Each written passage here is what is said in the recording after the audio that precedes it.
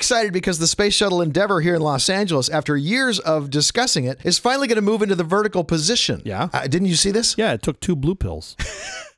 Okay. Stood it right up. What? Good for it. Quiet, please. But here's the thing. If it's in that position for more than 4 hours, you got to contact the vehicle engineer. In 4, 3, Call your 2. engineer.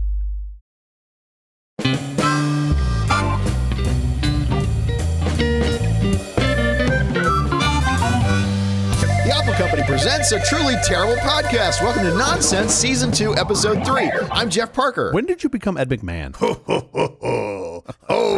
That was Santa Claus is what that was. Well, I'm Stiddle. This is our take on the week's business, tech, and entertainment headlines. This time, we'll look at typos. Typos. Wow, we are just on a steady decline into the most boring programming possible. It's National Gourmet Coffee Day. Hooray. Coffee's past is shrouded with legend and theory, but one thing is certain, it's been around for centuries. It's believed that ancestors of today's Oromo people in Ethiopia's Jimma region were the first to notice the coffee plant's energizing power. Have you noticed any that I've had? Yeah, maybe we should settle down. Actually, I don't drink coffee, but that's kind of a funny idea. You drink tea, Yeah. which arguably has more caffeine in it than coffee, so you're getting similar effects. This is decaf. This is not even, there's no calf at all in this. Oh, you're drinking decaf today. Yeah. That's why you're always low energy on this show, and I'm always the one. Is that it? I'm always the one dragging us forward. That would explain it. Here's my thing. Okay, so this always fascinates me. People, 1,000 years ago, figured out that this berry on this plant, they could roast. They just get wired. Crush and put water in it, whatever, and get wired. Like, somebody to figure that out. It's a lot of steps. You think somebody just pulled the bean first and just chewed on it and ate it and went, ooh, this is awful. But a couple of things, though. One, think about how many people had to die eating the things that were poisonous to get to this, right? First of all, there's a whole, of course. There's a whole bunch of, survivor bias stories that aren't being told because, Jim ate the other blue plant and isn't alive to tell his story. And they're like, well, don't eat that anymore. Write that down on the fucking cave wall. Let's not eat that. But the thing that's even more interesting is somewhere at some point in time, someone said, hey, I noticed that cat ate that berry and then shit it out. Let's go make tea out of that. Let's cook that up. Right? If you really want to be gourmet coffee, if you're not doing it's called the Cowpea Luwak, I think is what it's called. It's not popular. It's not something that can be made in mass. It's literally made in a brown mass. Hello. I've never tried it, but I kind of want to, and I'm surprised they haven't made this like the Centurion version of the venti at Starbucks, where you walk in, you're like, well, you can have the $7 venti, or you can have the $70 venti that a cat shit out. You have the $300 venti. Like, I just feel like I need to get like a traveling band of cats, just stray cats that eat coffee beans and shit them out. That's my startup plan. I'm gonna go pitch NEA and Sequoia for money. How's your week going? Pretty good now that I'm caffeinated. Yeah. Because as you know, for National Coffee Day, I've ingested at least 4 shots of caffeine just for this show. Fantastic. In the week? So far, it's well. I mean, we're not done yet. I've got a camping trip this weekend, so I get through that. Oh my gosh, that sounds fun. It should be a blast. I'm taking the kids to a place that I like quite a bit that's out in the desert. It's a lot of sand. It's a lot of slot canyons that are really cool. And I've spent most of my week preparing for this trip, including dismantling most of my truck to put it back together again with new parts. Yeah? It's very exciting. That's been it. That's cool. That's really cool. How about you? My new phone came, which is, I know I said it was coming last week and it was delayed. Oh, yeah, you got the iPhone, right? The new 15 Pro. You like it? I got the Pixel Pro 8, which is, I'm blown away by how much cool AI is in this thing. Although I've yet to try all of it because there's so much. It's really cool. Phones were going to be little AI devices shortly. Once you play with this thing, you go, we're not going back. Sure, this totally. is exactly 100%. where we're heading. Should we get to our headlines? We should. FAA widens Boeing probe and eyes subcontractor used by aerospace giant. The Federal Aviation Administration widened its probe into Boeing and will pay special attention to the work of a subcontractor used by the aerospace giant. Federal investigators want to know more about Spirit Aerosystems, a Wichita, Kansas aerospace company that makes and installs plug doors for Boeing's 737 MAX 9 airplanes. Spirit Aerosystems said it's cooperating with investigators. What do you think of that? I think I get a little concerned anytime somebody says they want to, quote, widen their probe. I'm always mildly concerned. I'm like, wait a minute, you're my dentist. Why do you want to widen the probe? And then But also, do you think this is all they do is make these plug doors and install these plug doors? Or do they have 5 other specialties or things that they do? If Spirit Aerosystems just made plug doors, I think it would do what it said on the tin. It would be like Spirit plug door systems. I don't think they'd say Spirit Aerosystems. Yeah, the question is, what other parts are you not tightening? lightning. Does the name Spirit alarm you at all? Yes. Because we've all heard about Spirit Air. Yes. Previously, this company was known as the Holy Spirit Aerosystems. They dropped the holy. Is that it? Yeah. The divine trinity of aircraft. No, I'm mildly concerned that they could maybe, I don't know, tighten the bolts or put better bolts in, not run down to fucking Home Depot when you run out. Especially since there are only 4 of them. Go ahead and tighten all 4 There are of only them. 4. Yeah. We're not talking about an N+1 situation. We're talking about N. Just fucking N. The sudden shortage of aircraft is leading between 110 and 150 flight cancellations per day. And of course, we had 2,400 domestic flights canceled yesterday because of the weather. So 150 is pretty much a rounding error. Well, no, hold on. I don't know how, if you've got the MAX 9 fleet grounded that have plugs, I don't know how that's only 150-ish flights a day. That should be a lot more, I would think. You would think. And just in the U.S., that's 200 planes or something. No, it's got to be less than that. I mean, you figure if there's 150 flights canceled, one aircraft is doing more than one flight. So you got to think Of course.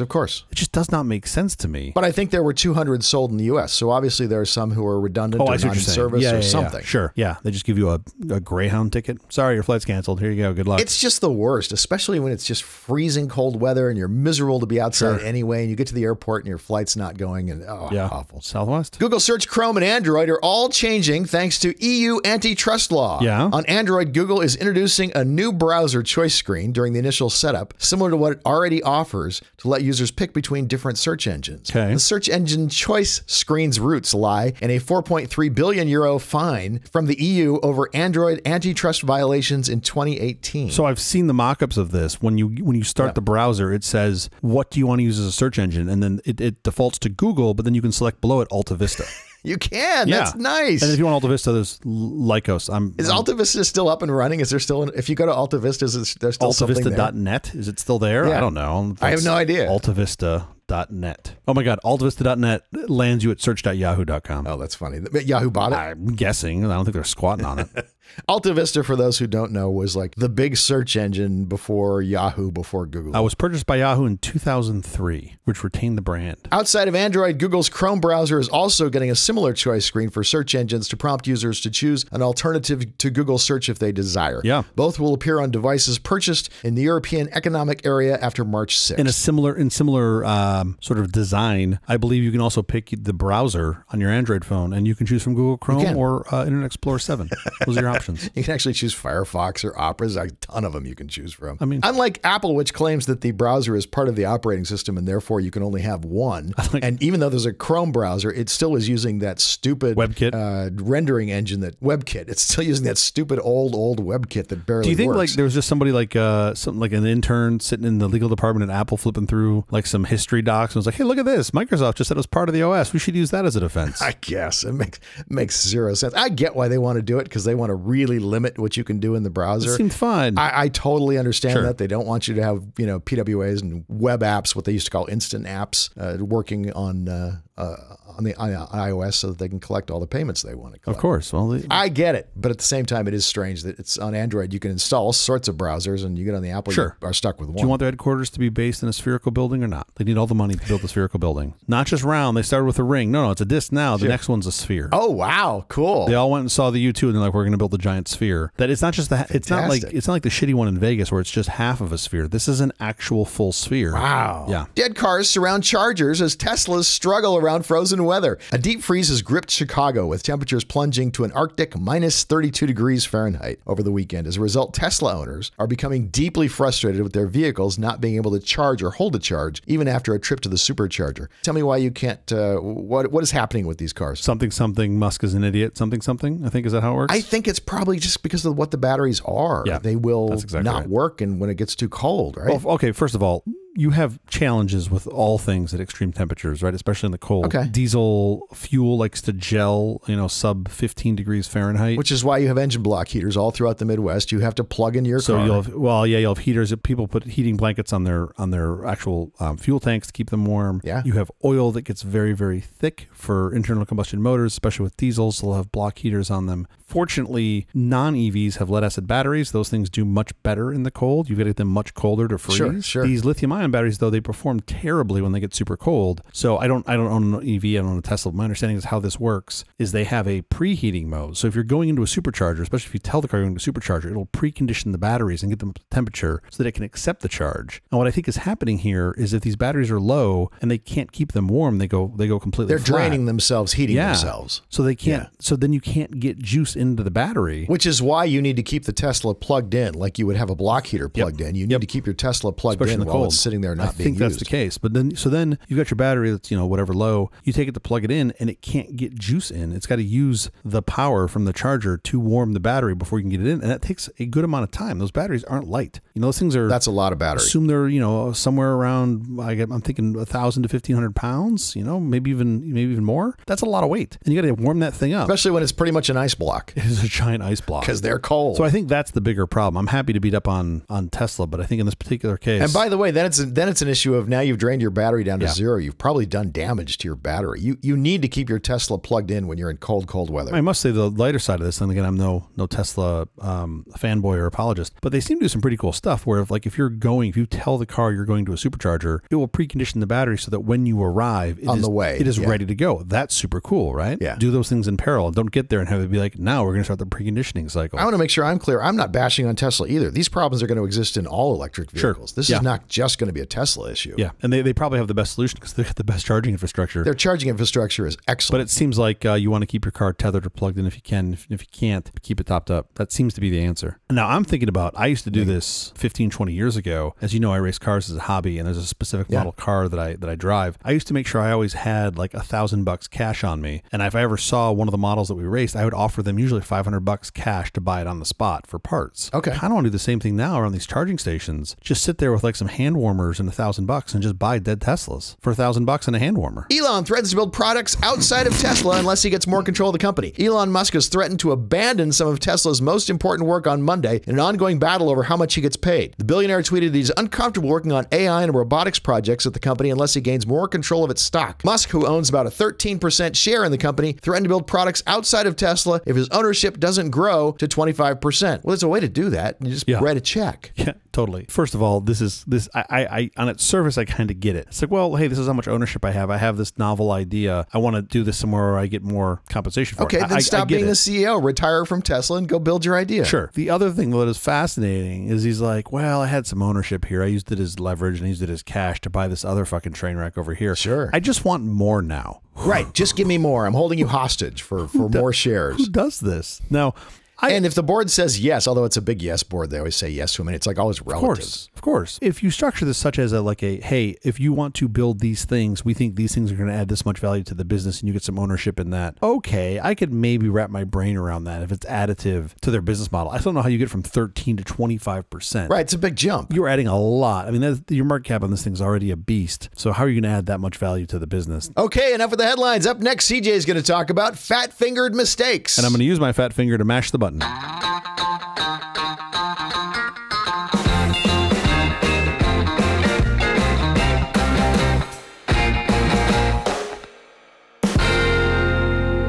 I was thinking it would be fun if we talked about fat fingers. Now, not sticky fingers. Yeah. You're not No. talking about stealing things. No, that'll be next week, though. I like that. That'll be a good theme right there. You're talking about typos. Yes, not sausage fingers. That's something totally different. Okay. But just typos. Yes, things, kind of mistakes we make when it comes to the human-computer interface. Oh, specifically computer. Well, because there's tons of famous typographical, like, I mean, have you ever heard, do you know what a Wicked Bible is? a Wicked Bible? Wicked. Oh, no, I don't know what a Wicked Bible is, but I want one now. It's called the Sinner's Bible. There's only Okay. like 10 in circulation, and it was a Bible that was printed in 1631. Yeah. And it has a typo in it. Okay. It says, "Thou shalt commit adultery." One of the early Gutenberg mistakes? Is that what this is? That's a little later than Gutenberg, but the publisher hauled into court and fined, 300 pounds for the oversight, and they lost their printing license. Is that true? Most of the copies were found and burned, but there are 10 still in circulation. I bet you those are cheap. What did the last one trade for? I'm sure they're a fortune. There's only 10 of them. There's 10. That's great. You ever read Theodore Dreiser's An American Tragedy? No, I don't read. He has a line in it that says it's obviously a typographical error, harmoniously abandoning themselves to the rhythm of the music like two small chips being tossed about on a rough but friendly sea. Two small chips instead of ships. But maybe I always picture it that he's talking about a sea of guacamole, and it's two small chips being dashed about on a guacamole the chips and guac sea. act? If you've ever seen the Lincoln Memorial, it has a typo. It does? Yes. They didn't chisel it out? We can't chisel it out. The problem was it's the word future. Okay. And it says with high hope for the future. Only they didn't use an F for the future. They used an E. Oh, interesting. So they filled it in as best they could, but you can still see the filling. Oh, that's funny. I was looking more at ones that had severe monetary consequence. Okay. All right. Those were the ones that, I'm not saying I'm right. I'm just saying those were the ones that I thought were kind of interesting. Now, I had to weed through a whole bunch that were not interesting to find a couple that I thought were. Okay. The first of these are in order of what I think is interesting. So good luck ranking that. The first of these, and by the way, I did not know any of these beforehand. These were all new to me. So if you remember these, I'll be impressed. The first of these came on a trading debut of JCOM Co., which was a job recruiting firm that listed in December of 2005 on the Tokyo Exchange. Oh, not that long ago. Well, 20 years ago, but still. J-Com Co. is just gives it away as an early 2000s technology company, right? Yeah. Sure. So anyway, so it was listed with the help of the Mizuho Security Company, which is a brokerage arm of the Mizuho Financial Group. Mizuho Securities mistakenly placed an order to sell 610,000 shares for 1 yen each. That was the order that they placed. What should they have gone They for? meant to sell one share for 610,000 yen. Oh my word. Yeah, which for comparison is about $5,000 at the time, right? 5,000 US dollars. So were there other shares that had been sold to the market previous to this? So I believe it had just floated, right? So this thing's just coming to market. At the time, it's trading for around $5,000 US. Yeah. They mistakenly put this out in obviously the reverse order, right? 610,000 shares for 1 yen each. Yeah. Now, this was 42 times more the number of shares JCOM had outstanding. So it was Oh my word. It was an order that was too big. And of course, as you would expect, it sent the shares of this tiny company plummeting. Yeah. Because they just put out this giant sell order at $1. Or sorry, less than $1. Well, sure, you're holding the price down to 1 yen. Yeah. This error, the original error was that they just keyed it in wrong. It was exacerbated by software glitches that prevented Mizuho Securities from canceling the transaction when it discovered the mistake. Oh my gosh. A minute and a half after it was made. So they caught it a minute and a half after, but then they couldn't cancel. How many shares had they sold in a minute and a half? You'd think they'd sell a ton. So after frantically trying to cancel the order for about half an hour, the brokerage firm was forced to buy back many of the shares at higher prices than it sold them for. At $5,000 that they sold for a penny. For 1 cent. Yeah.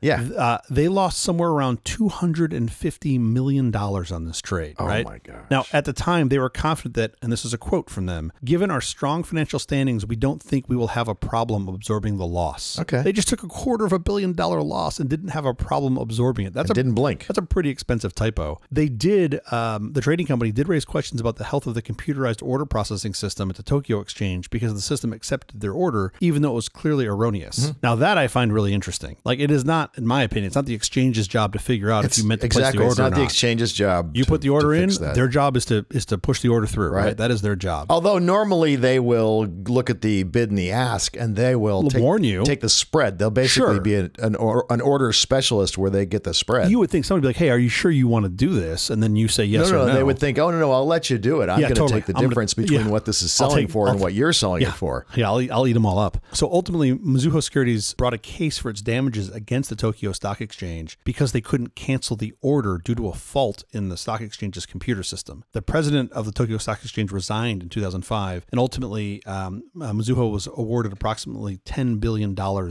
yen as damages, which is about $100 million. Yeah. So they got less than half of that back. Yeah, but I mean, I would suspect I would expect the stock exchange to be culpable here because you couldn't cancel the order. You should be able to cancel the order if it's on the exchange, right? That to me seems like something that's reasonable. But here's what I find really interesting about this, and I'm curious to get your thoughts on this. Of course, I asked this whole thing. You see the typo, you see the mess, you see how it unraveled. But the question that I ask is, why was this firm that was helping launch JCOM only selling one security at a time? I couldn't find any mention of this. I'm assuming this is just their, quote, business as usual, where they're looking to set the price and drive the price up for all the rubes. Like, why would you sell one share that you have at a price if you're the exchange? Well, a $5,000 share, I might float shares out very slowly just to see if I have takers at that level. I mean, to set the price. You probably don't yet have a market maker who's buying up those shares if they think the price is high or low. To me, it's kind of a specialty thing when you're floating things for the first time. Canary in the coal mine, right? Seeing if it'll sell or not, or setting the price. My hunch is it's the latter. I just look at that. There's no active bid and ask, so I can't know is this going to move or not. Well, where exactly at what there clearly point was is this some active move? bid and ask, because when they put the ask out at 1 yen, there were plenty of bidders. So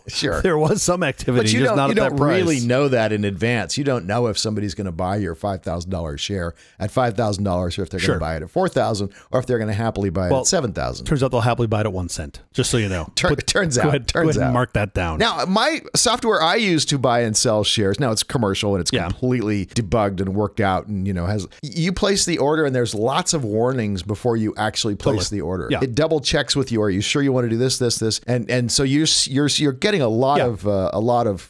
Are you sure? Yeah, look, we got the benefit of 20 years since this happened, first of all. Yeah. I think there's also Also, when you're floating shares, I can't imagine it's really worked out commercial. Now it probably is software. Probably better, but still. In those days, it was a little rougher than... Caveat emptor, man. Like, you're supposed to know what the hell you're doing if you're sitting behind the desk, So, but like, I've seen trading places, right? If you put the order out for the orange juice, you don't get to send it back or whatever the fuck happened in the end. I don't remember. I just remember a very smug Aykroyd and Murphy. They go bankrupt. And that scene, yeah. So, so staying with this APAC theme. That's great. This next one I think is kind of even better. This is Samsung Securities, okay? They are the stock trading arm of the Samsung conglomerates, and they are engaged in financial services and securities, investment banking across primarily Korea, China, the US, the UK, Japan, and Hong Kong. It's one of South Korea's largest brokerages. So this is not everything Samsung small. Does. They just seem to dominate. This is a little more recent. This is April of 2018. Okay. An employee of Samsung Securities was tasked with distributing 1,000 won, approximately 93 US cents per share in dividends under a company compensation plan. But instead, they gave each employee 1,000 company shares. Whoops. This is a whoopsie. So we went from 1,000 won, approximately $1 US, to 1,000 shares. Now, this had a value on paper of about 113 trillion won. So this is over $100 billion,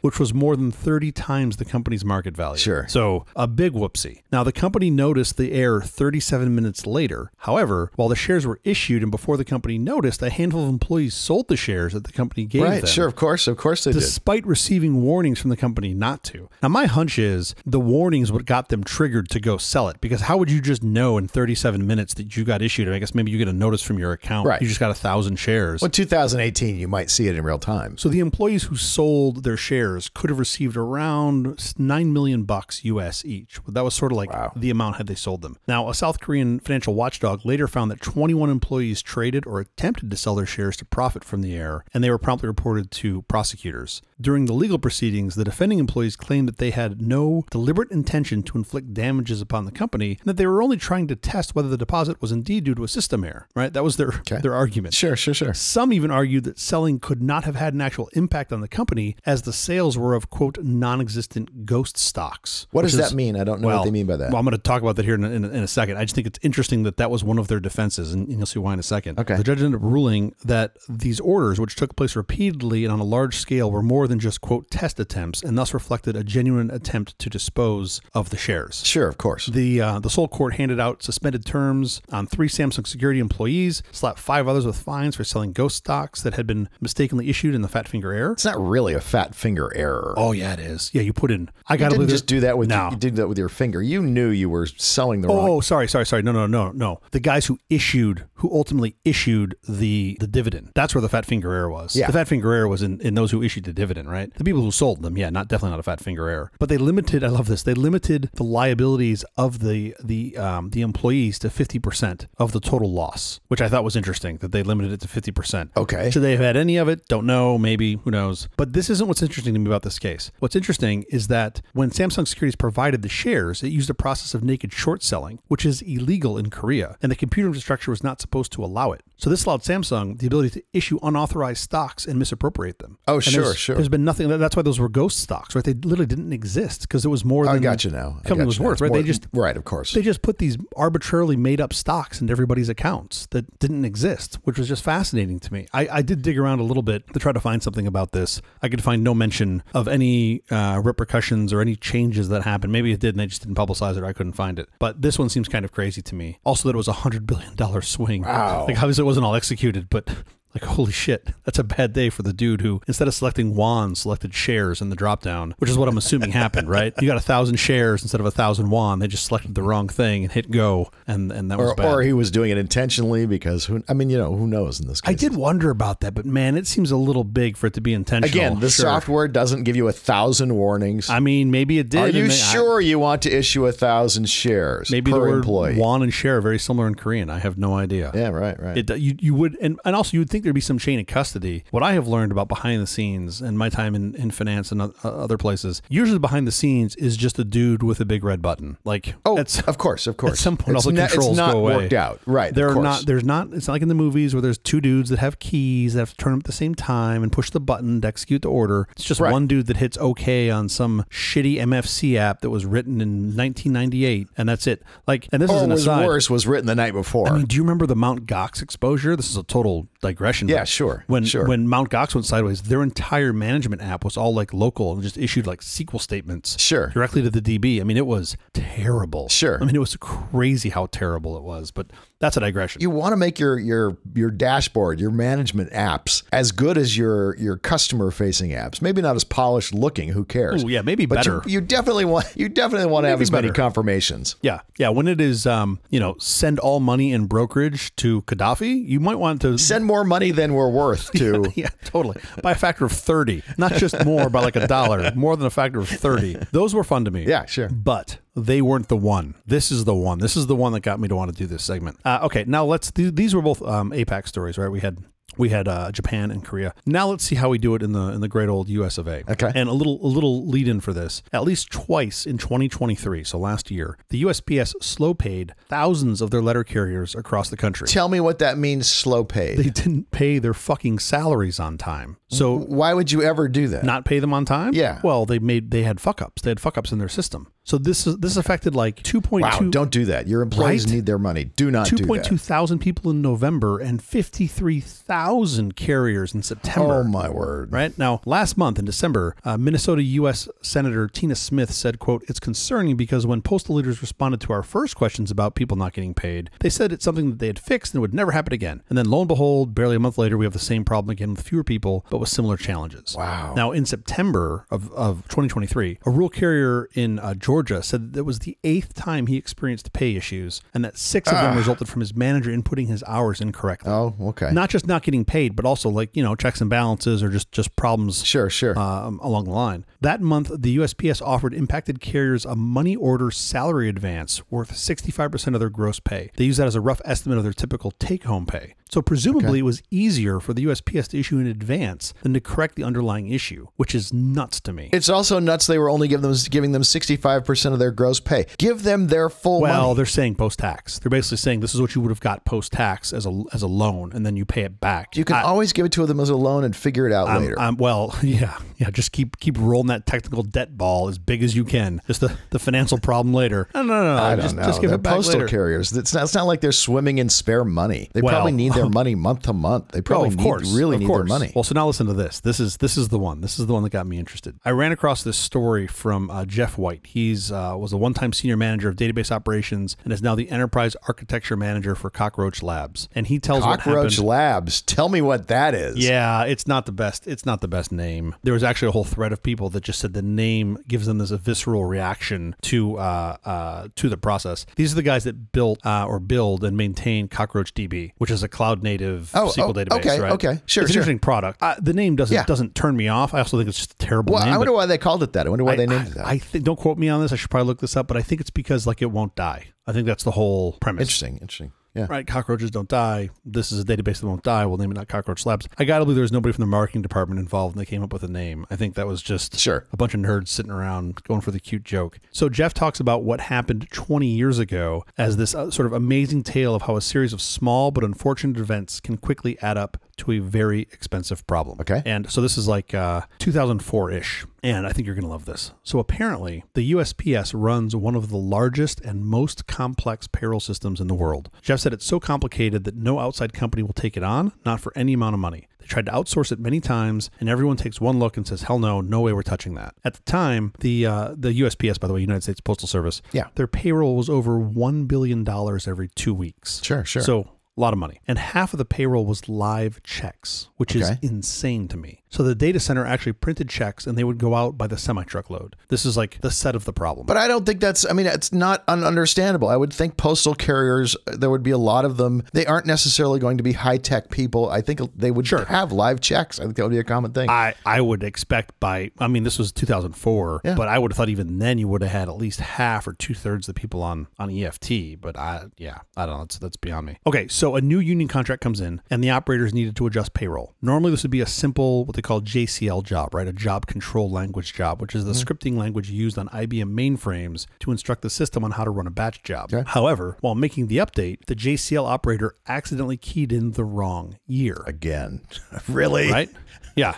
And we were about Y2K. Really, it turns out the problem is here. Now, normally, Jeff says, this would not be a big deal. Each new pay period started Friday at midnight. The day before a pay period would run, the mainframe would do a pre-flight calculation on any issues it saw, and it would generate a report that would go to finance. Every Friday morning, the finance would go over things and approve the batch to run. But then something unexpected happened. Ronald Reagan died. He was the one who checked the batches? It all went to Ronald Reagan. That's really... I did not expect that. Right? That he was literally the single point of failure for the USPS. Talk about a hands-on manager. And he just went through, he just couldn't let it go. He was a micromanager to the end. Had no idea. This was, it only trickled down so far. It trickled down to Ronald and then it stopped. Okay. So anyway, so he's dead. They don't know what to do. No, here's what happens. Issue the checks. That's what you do. Your people still need to get paid. Oh, well, okay. Hold on a second now. Slow down, cowboy. Now, when a former president dies, federal employees get a holiday. Great. And this is according to the Office of Personnel Management. Beginning with the death of President Kennedy in 1963, the incumbent president has issued an executive order closing government offices throughout the world as a, quote, mark of respect upon the death of each president or former president. And that happens immediately? That doesn't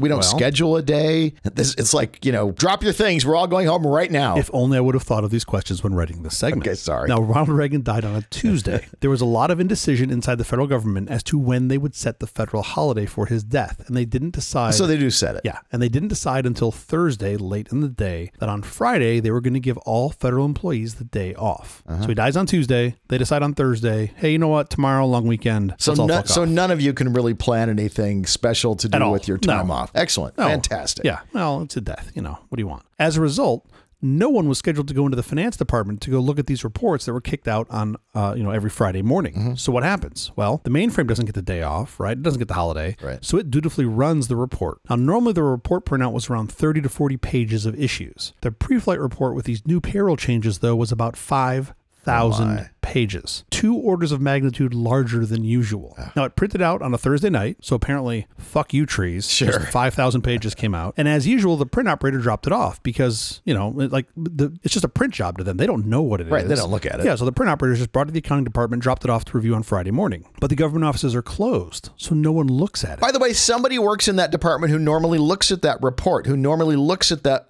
pre-flight check. And knew they were taking Friday off and didn't bother to go, but this report's going to show up. I think somebody ought to cover this. I feel like maybe you're prevented from going in because it's a federal holiday. I don't know. Who knows? Well, if that happens and I'm the guy who normally gets the report, I'm going to squawk up and down to everybody saying we're going to have a problem. Maybe they were so distraught with the loss of President Reagan. He hadn't been president in years. Operate. He was old. Well, it wasn't like he died on something. Yes, I've given you a trickle-down reference in Star Wars. What more do you want? I was fucking 6. Okay, I don't remember a lot. You were in college, but he didn't die when you were 6. He died a handful of whatever it was, 15 years ago. 2004. I was 3. Sure you were. Anywho, so no one's there to read the report. Yes, you and I can dig into with the OPM on why nobody was there, and we can make that our thing. See, I could see the screw up for like Kennedy. Kennedy died in office. Reagan, we had at least 10 years or more of warning while he had Alzheimer's and all sorts of issues and all the rest of it. Kennedy died in a car. Well, that's true. But he died while holding the office of President of the United States. It's hard to do jokes around president assassination. Okay. They don't fly. It's really hard. I'm sure somebody can do them. It's just not me. Yes, no, I understand there are differences. I get it. Yeah. I'm just saying they get the day off. The day happened to be on a Friday. Some 5,000 page report kicks out, which, by the way, just for perspective, that's 10 reams of paper. Yeah. Oh, sure, So sure. The printing department, which, by the way, blows my fucking mind, there's a printing department. The printing department delivers 10 reams of a report to someone's desk, and there's no one there to see it, right? So Sure. that's just crazy. And the guy who delivers it has to know this is an abnormality. Well, no, but I don't think they know. Who knows how But many other he reports they're normally delivering? delivers, a half a ream of paper or whatever he normally delivers, Sure. and now he's delivering 10 reams of paper. It was the summertime. Maybe somebody ordered a bunch of invites for their kid's birthday. I don't fucking know. I wasn't there. But the point is that the report is generated on Thursday, printed, delivered Friday morning. Government offices are closed. There's no one there to look at it. Eventually, midnight rolls around, and the mainframe kicks off and starts executing all EFT deposits and printing paychecks. Once the job wraps up, 150,000 employees have been overpaid to the tune of $500 million. Wait, why were they overpaid? Whatever the year miss keying. It's a normal payroll with the wrong date on it. The year miss keying, because it was this new contract, they miskeyed the year. It calculated the payments wrong. So it inflated it by 50%. I don't know why. I haven't been able to find out why. But the point is, the payroll was going out. It went out with a larger number. Okay. So they just inflated payroll by roughly 50%. The first problem is that the USPS didn't have an extra $500 million hanging out On in their hand, bank sure, account, of right? course. So they've just made what Jeff calls the mother of all overdrafts. Yeah. Which sounds bad. The executive in charge of accounting comes into the office on Saturday morning for some reason. He sees the printout. He knows that what the report is, right? And he sees 5,000 pages. He starts flipping through it and presumably shits his pants. He calls the guy who was Jeff's boss, screaming that we need to stop payroll immediately. Now, the EFTs are already long out the door, Of course. but it takes a day and a half to print the full run of live paychecks. So they stop the payroll about 2/3 of the way through. So 2/3 of it's already gone. Now they got to figure out who did and who didn't get overpaid, and then get everyone who hasn't been paid yet paid. So they did try to prioritize, it sounds like, getting everybody paid. Good, at least. good. They had to bring in all the programmers who are, these guys are all unionized, to work on a Saturday and Sunday to write a program to finish paying all the people who haven't been paid in the run. Sure. They then have to call the Secretary of the Treasury at home on a weekend to ask if the U.S. Treasury can spot the USPS $500 million. Sure. Which I would like a transcript of how that call. By the way, went you're down. the Secretary of the Treasury. Get over it. I'm calling you at home to ask and telling you you have problems. You have a sure. big title. You have a big job. Get over it. Pick up the phone. I'm not saying that person was or wasn't complaining. I just think it's fascinating that the dude got Friday off for the death of President Reagan, and now he's sitting at home in his boxers and they're like, hey, yeah, it started bugging on Saturday. Can we borrow $500 million? And then they just cringe and duck. Anyway, it's the U.S. government. We're good for the dough. Let's just we'll give you the loan and it's all good. The second problem, though, is that they have to get all that money back that they overpaid. And apparently, if a federal employee is accidentally overpaid, the government can only recoup 16.67% of the amount of the overpayment per paycheck fascinating. period. Why is that? That's so interesting. Right? I'm assuming it's so that it's not a huge hit to them. Yeah. Even though in theory it should net out to be the same over 2 pay periods. Right, sure. So you can't take it all back at once. You got to spread it out over at least 6 paychecks. Oh, so you right? can get all the money back. You just have to spread it out over a lot of pay periods. Yeah. Sorry, That makes total sense. 16.67% per paycheck. That's actually probably great. So you have to do over 6 paychecks, right? 2 weeks apart, 12 weeks. You're looking at 3-4 months. And that's assuming you don't make any more mistakes that require recoupment. Sure. If you've only made the one, you get to do over 6 paychecks. So they had to write a special payroll job to pull all this money back, and it took them 4 or 5 months ultimately to get it all. But finally, it was all accounted for. Yeah. Now, there was a congressional investigation as to how this could happen, which established the cause as simply a JCL operator keyed in the year 2003 instead of 2004. They just wrote the wrong number on the check. That's all they did, right? Which we've all done. Again, the software should say, you're writing in a year that it isn't. Well, the software should check that. My hunch is that if this is in this JCL, this isn't like a scripting language, you might not have the benefit of a controlled input because they're actually setting the parameters for the new union contract. So I don't think it's that easy. But there is something that I think is kind of fascinating. Before I get to that, remarkably, nobody was fired for this, right? Apparently things happen. Yeah, it's government. If Ronald Reagan had picked a different day to die on, this would have been caught before a single typo cost the USPS potentially $500 million. Right. Would it just cost him a ream of paper? If you're going to blame anybody, blame Reagan. Oh, okay. That's what I'll do. Just pick the shit day to die on. Now, okay, I think this is the most interesting story, right? But the to me, the underlying issue from this, I've surmised from Jeff's story here that the USPS's payroll is a very complicated process. My question is, why in the world would they default the job to be approved as opposed to, quote, waiting for approval? Stop. Right. Of course. I mean, you would just think you'd want someone to like double check it, maybe even two people to read the fucking report and click a confirm button before dumping out $1 billion in payroll. Of course. Like that to me seems like the most obvious thing. Also, now, why is this payroll system so complicated? I mean, we're good at this now. We're okay at computers. Somebody could write this to run on a Raspberry Pi. I don't know. My hunch is get out of this IBM scripting language that takes so much processing power to do very little. You might have very, very, very many layers of like nuanced union differences in each locale. And that shit can be a real nightmare to try to... Oh, you don't think it's one union contract? I don't know. That's awful if it isn't. I don't know. I mean, all I know is having looked at this problem before in the entertainment industry and the different unions in the entertainment industry, man, that was gnarly. And that's a lot younger but than... this is very different. I don't know. These are federal employees. They're all doing the same, job My categories. hunch is there are plenty of companies that would be happy to take some consulting money to build a system to do this. Of course. And the fact that no one has tells me it's probably a pretty complicated problem. But who knows? Or the USPS is willing to pay nothing to have it fixed. Right. Well, sure. or they could just keep paying $500 million, borrow it from the Treasury. Now, I'm assuming that what has probably happened here is they've packed the job state into a single fucking bit back in the Ford administration, and no one's had the balls to touch that code since. So you basically only get two. You get like approved or not approved. That's it. Those are the only states that it can be in. Right. Because I think everything comes back to Occam's razor. That's the easiest one. But sure. Here's what gets me. It is literally harder for you and I to unsubscribe from Planet Fitness than for them to send out 10 digits worth of payroll. That's insane. Here's my thing. I just think AI can't get here fast enough to fix all these problems. Somehow you think AI is going to make this because it's just bad programming. Well, of all things that can be run procedurally, you'd think payroll would be very easy to run procedurally. You got to get AI at the right time. If you wait too long and it's sentient, it's going to look at this problem and be like, "Fuck that, we're not touching that. No way." We've all been there. I've seen plenty of systems that I'm like, "Nope, this. I know you touch one thing in here and springs come out the back." Let's throw it out and start over. There's an awful lot of computer code in the world that we should not go in and touch and play with. Just throw it out and start over. Yeah. Hard to do, man. Easy to say, hard to do. I got two more typos I'll tell you about. You got more? Of course. Webster's Dictionary, New International Dictionary, 1934. Yep. They added a word called DORD. D-O-R-D. D-O-R-D. DORD. Yeah.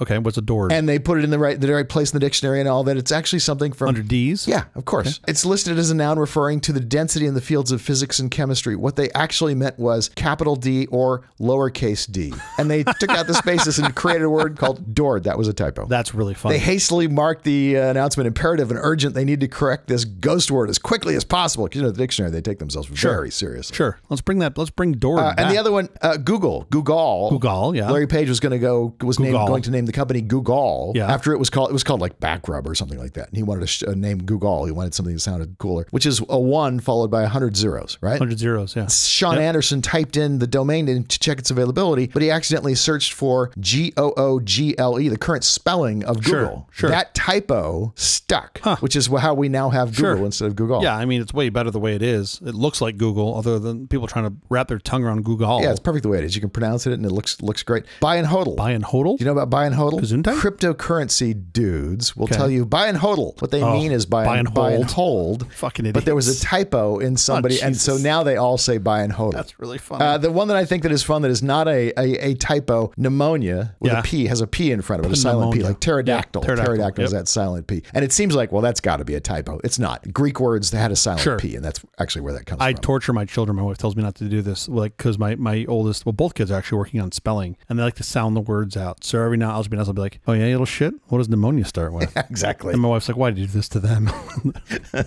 I'll teach them now. English is mean. I want them to get the hard words from me, not from somebody else. All right, we have to get out of here, but quickly before we do, have you seen or read anything good this last week? Well, not read, but seen and heard. Well, that counts. Yeah, right. So, and I'm just happy for once I actually have something for this part of the show. I took my dad and another friend of mine and his wife to see the Eagles on the Long Goodbye tour over the weekend. Yeah, this is their final tour. They're finally hanging it up. I'll believe it when I see it. I've been to so many final tours. I saw Prince play his final tour 4 times. So sure, I think Elton John is still on his final tour. Yeah, he's still on the final. It's the super final tour. They should name them like people name Word documents. It should be like final _ the final final goodbye. Seriously, Long Road, really, the serious final tour. Def final doc.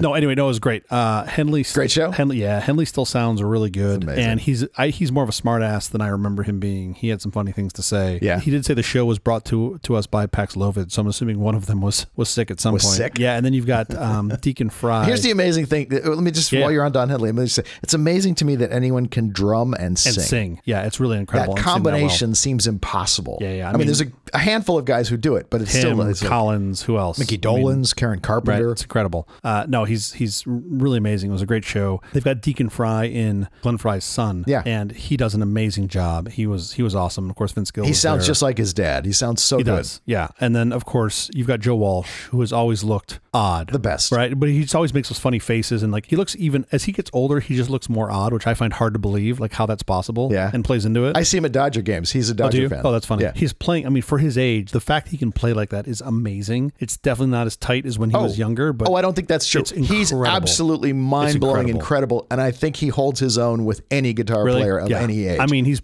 I think he's tight as ever. he's pretty amazing. He's amazing. His Maserati does 185. it does do 185, but he can't drive it no more. Because of that song, people think he's a rock and roller who doesn't really care that much about the music and trashes hotel rooms. And the fact is, he is crazy about getting everything perfect. He's an amazing musician. And then, of course, they had Steely Dan opening, who I've never seen, or at least what's left of Steely Dan opening. Half of Steely Dan, the other half is gone. A third, Now, I've never seen them before. I was mildly excited to see them. I was grumpy at the end because they didn't play Deacon Blues, which is like one of their biggest hits and one of my favorite songs. I have been to so many, I can't even tell you, so many Steely Dan concerts where they've skipped Deacon Blues, and I don't know why. I'm assuming they're sick of playing it. I mean, they just got to be. I don't know. They play everything else just fine. Walter Becker passed away, and so the only half of it you're seeing Donald Fagen. Yeah, sure. And a friend of his or somebody who plays the other parts brilliantly. I'm assuming this Deacon Blues thing is kind of like another favorite band of mine. It's called Cake, and they had one big breakout hit. They have plenty of great songs. One big breakout hit called The Distance, and anytime I've seen them play in the past 20 years, they play The Distance at triple time. They literally play the whole song in like 35 seconds, and it's kind of a cool version, but they're just like, fuck, we're sick of playing this song, and they just rip through it, and a bunch of people are annoyed by it, and it's like, well, their catalog's still pretty good. Sure. Now, I will say, having never seen Steely Dan, I was a little excited to see them, just because I was like, okay, this will be interesting. Now, a good friend of mine and devout listener to the show is a what we would call a music guy, and I said, hey, do you want to go see it? And he referred to Steely Dan as masturbatory noodle garbage, and I just can't. I don't know what that is, but I'll believe I just can't get those 3 words out of my head. What is that? The whole time they were playing, that's just all I kept thinking about, and I was just like, yeah, it's kind of masturbatory noodle garbage, whatever that means. But I don't know. I enjoy it. I think they're great fun, and they're good in concert. There are 2 things that stuck with me from the show. I mean, it was great to take my dad and be able to see him. Your dad must have had a ball. He had a blast. The average age at this show was probably in the mid to high 60s. Oh, 100%. Right, which you would expect. Because you think the Eagles have been playing music for 50 years or more. I mean, so Henley actually said, he's like, we've been playing the Forum for 49 years. Oh, that's crazy. And he said, we consider this our home field, which I thought was pretty cool. But the part that was really cool to me, too, about this show was seeing the number of people that brought their parents. You know, these are like folks that are like middle-aged, like 30, 40 years old, brought their parents. Their parents are, struggling. 2 generations of Eagle fans, at least. Totally, which was super cool. And then the part that was kind of sad/not sad to me, we were sitting, 10 rows up, and the number of people, 95% of the people walking up the stairs at the Forum were just struggling. Again, 50 years of rock and roll. Exactly. That's going to happen if you were... Would absolutely go in. Parking getting out was terrible. I must say, imagine when SoFi, the Forum, and the Intuit Dome all have an event on the same night and let out. That is going to be a shit show. Well, let's hope that the train,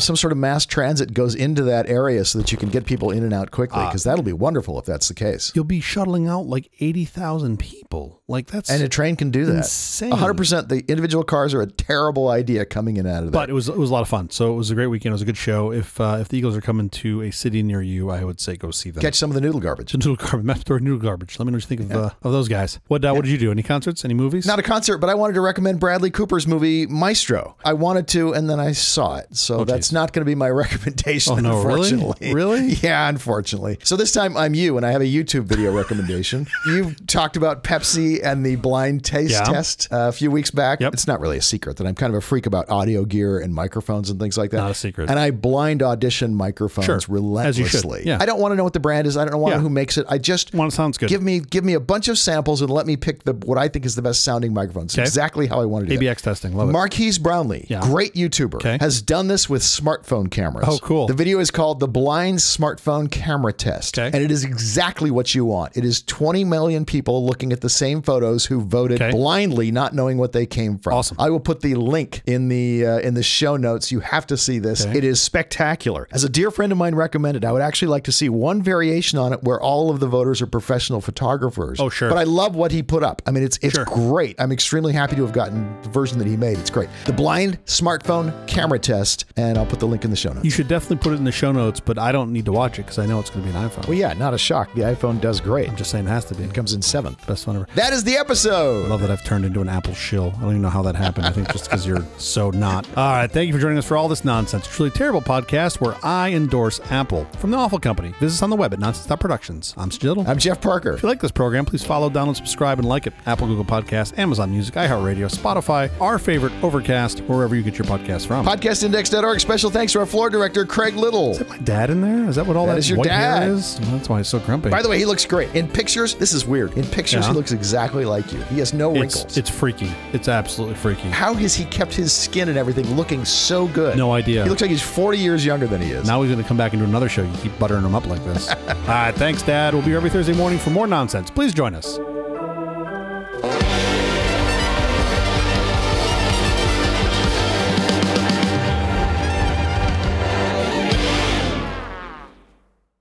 Beep. At the tone, the time is. Oh my God. Can you even explain that concept to kids now? Can you explain anything to kids these days? That's my question. Thank you. I'll be here all night.